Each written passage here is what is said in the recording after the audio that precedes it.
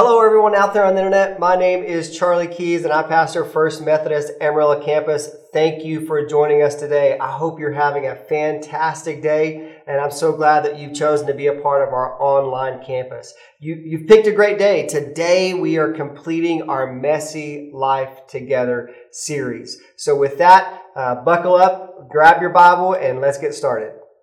Okay, our scripture for today's sermon is found in 1 Corinthians 15:14. So I encourage you to turn there. I always encourage you to bring your Bible so that we're getting that practice of looking at the text, seeing it for ourselves, reading it, and really trying to save it in our heart. So let's read 1 Corinthians 15:14 together. And it says this, "And if Christ has not been raised, then our proclamation has been in vain, and your faith has been in vain." Now I want to say I love doing the Messy Life Together with the community of faith here at First Methodist Church. It's been a great time. We have a great community of faith, and I'm glad that you've chosen to be a part of it by being a part of our online campus. So some of us in this community are new. Some of us have been a part of this community for a long time. But either way, it's not always easy to be in a community of faith, but it is always good. It's actually hard for me to believe that it's been almost 8 years. It'll be 8 years in January since I've had the privilege of serving as one of the pastors here at First Methodist Church. And it has been a privilege to be one of your pastors.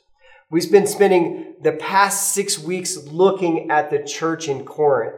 It is really in a mess. It's struggling with how to walk through conflict and understanding how to do community.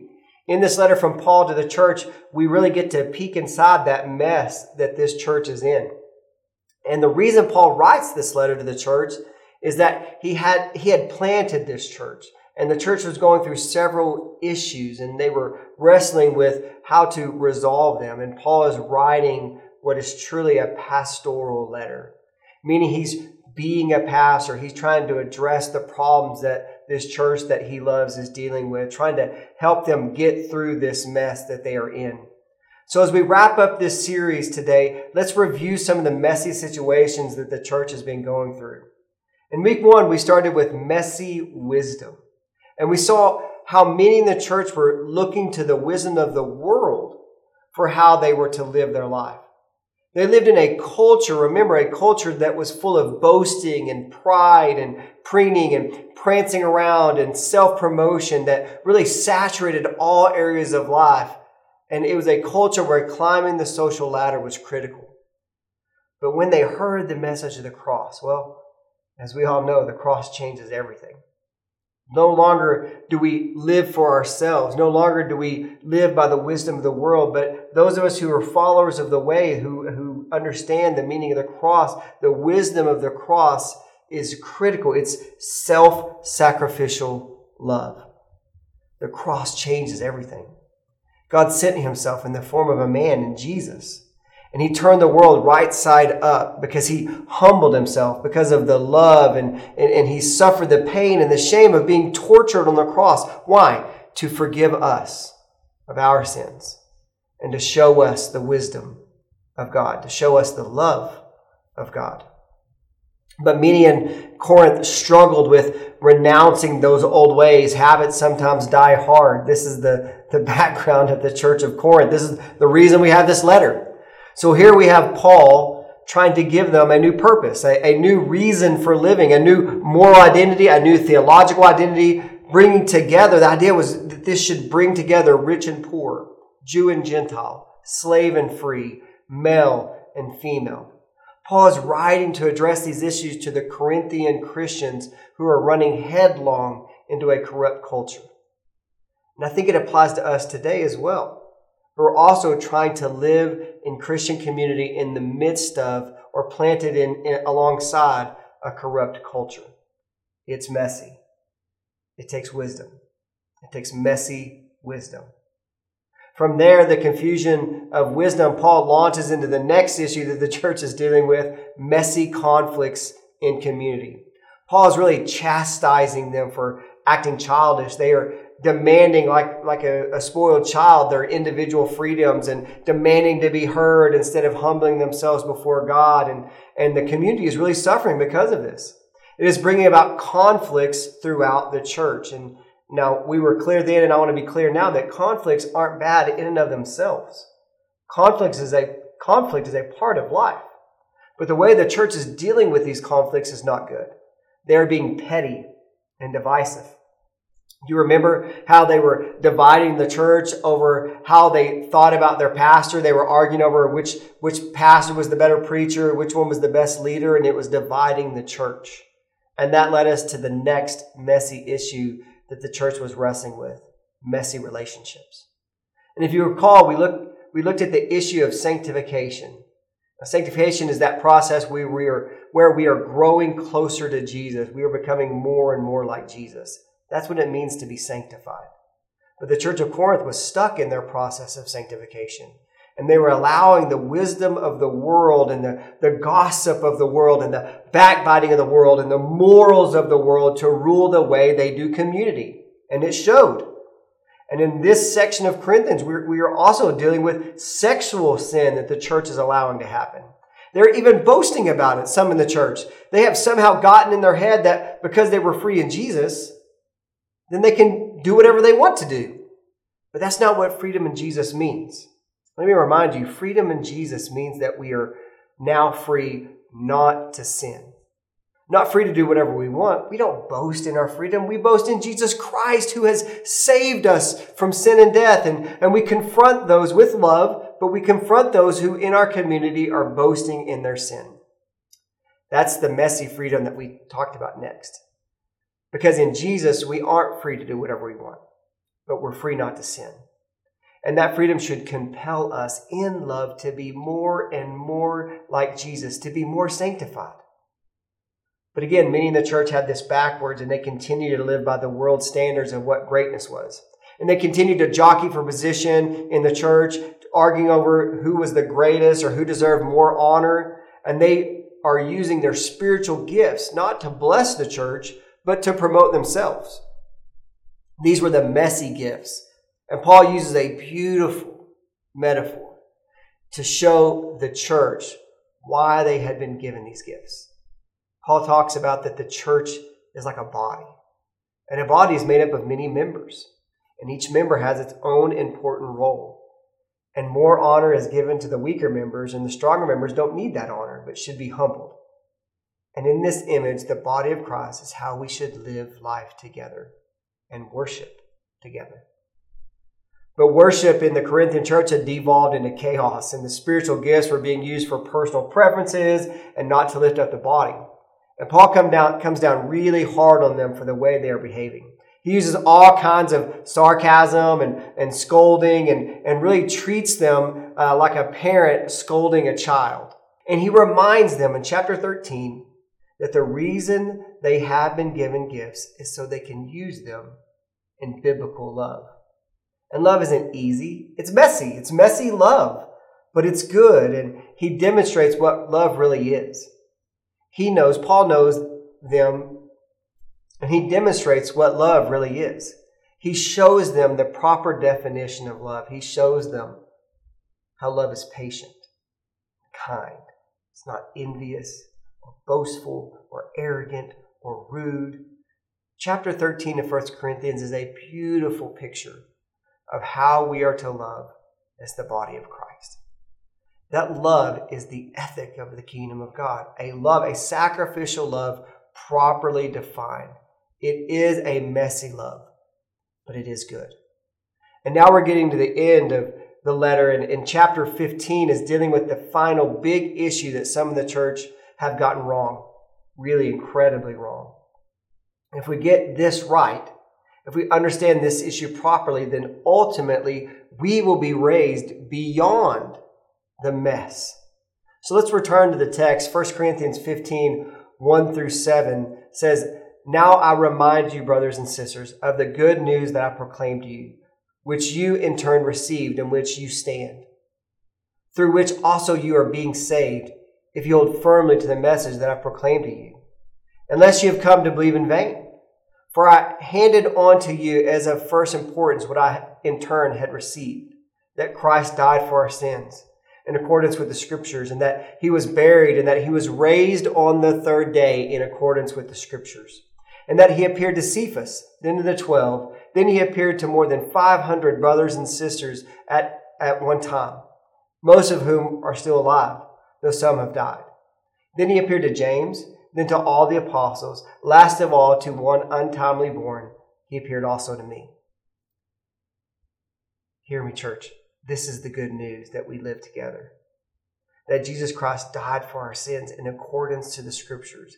And that he died and was raised on the third day. Somebody out there ought to be saying amen.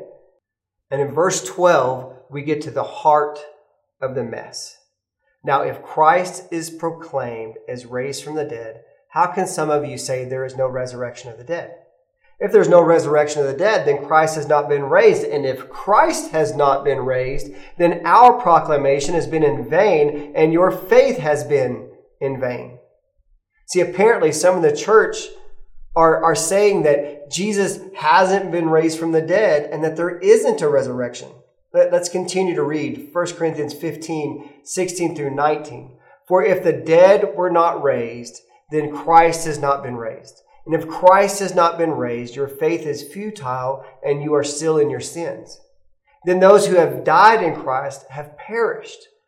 If for this life only we have hoped in Christ, we are of all people most to be pitied. This is the cornerstone of our faith, church. That Jesus has been raised from the dead, and that we also will be raised someday in Jesus to eternal life. If we don't believe this, then our life and our faith is futile. For the resurrection changes everything. It is the wisdom of God. It is the foolishness of the world. And Paul states, if we only hope in this life, then all of us are to be pitied. But apparently many in the church of Corinth still had a pagan idea of death and resurrection. In the pagan world around them, after we die, our bodies are gone. And we'll only be some type of spirit, a disembodied spirit at best, like a ghost. Again, a ghost at best. There isn't really a resurrection in the pagan world. And many in the church don't see the resurrection from a biblical viewpoint, and they are teaching others the same. But Paul makes it very clear in his letter that not only was Jesus resurrected from the dead, but that we too will be resurrected as well. We won't just be spirits, but we will be given a new body, a perfected body, a body free from disease and the ravages of sin, a body that will recognize and that we will rejoice in. We will be raised beyond this mess. This is the hope that we have. This is the faith that we cling to. This is the faith that Paul wanted the church to have. This is the reason that we live. It is why we get up in the morning. It's the reason we do this messy life together. As we finish up this series, I want to invite you to listen to the final verses of chapter 15. I want to use Paul's words here and let them speak for themselves because I think they are so beautiful and glorious. They are so powerful. I'd invite you, if you'd like, to close your eyes as I read, or if you prefer, you can follow along in your own Bible. This is 1 Corinthians 15, verse 35 through 58. But some will ask, how are the dead raised? With what kind of body do they come? Fool, what you sow does not come to life unless it dies. And as for what you sow, you do not sow the body that is to be, but a bare seed, perhaps of wheat or of some other grain. But God gives it a body as He has chosen, and to each kind of seed its own body. Not all flesh is alike, but there is one flesh for human beings, another for animals, another for birds, another for fish. There are both heavenly bodies and earthly bodies, but the glory of the heavenly is one thing, and of the earth another. There is one glory of the sun, and another glory of the moon, and another glory of the stars. Indeed, still stars differ from star in glory. So it is with the resurrection of the dead. What is sown is perishable. What is raised is imperishable. It is sown in dishonor. It is raised in glory. It is sown in weakness. It is raised in power. It is sown a physical body. It is raised a spiritual body. If there is a physical body, there is also a spiritual body. Thus it is written, the first man, Adam, being a living being, the last Adam becoming a life-giving spirit. But it is not the spiritual that is first, but the physical, and then the spiritual. The first man was from the earth, a man of dust. The second man is from heaven. As was the man of dust, so are those who are of the dust. And as is the man of heaven, so are those who are of heaven. Just as we have borne the image of the man of dust, we will also bear the image of the man of heaven. What am I saying, brothers and sisters? It's this. Flesh and blood cannot inherit the kingdom of God, nor does the perishable inherit the imperishable. Listen, I will tell you a mystery. We will not all die, but we will all be changed in a moment, in the twinkling of an eye, at the last trumpet. For the trumpet will sound, and the dead will be raised imperishable, and we will be changed. For the perishable body must put on imperishability, and this mortal body must put on immortality. When this perishable body puts on imperishability, and this mortal body puts on immortality, then the saying that is written will be fulfilled. Death has been swallowed up in victory. Where, O death, is your victory? Where, O death, is your sting? The sting of death is sin, and the power of sin is the law. But thanks be to God, who gives us the victory through our Lord Jesus Christ. Therefore, my beloved, be steadfast, immovable, always excelling in the work of the Lord, because you know that in the Lord your labor is not in vain. Church, your labor in this life, your engagement in the messiness of the community of faith, your faithfulness before a fallen and corrupt culture is not in vain. My prayer is that gives you hope this day. Let's pray. Father in heaven, bless my brothers and sisters who've gathered here at our online campus to hear your word and to be challenged to live a life of faithfulness. I pray that you'd bless them where they are. I pray that they would take the truth they've been given and live it out in their lives. Walk with them as they walk to be a light in the community that they've been planted. I pray this in the name of the Father and the Son and the Holy Spirit. Amen. Amen, and God bless you.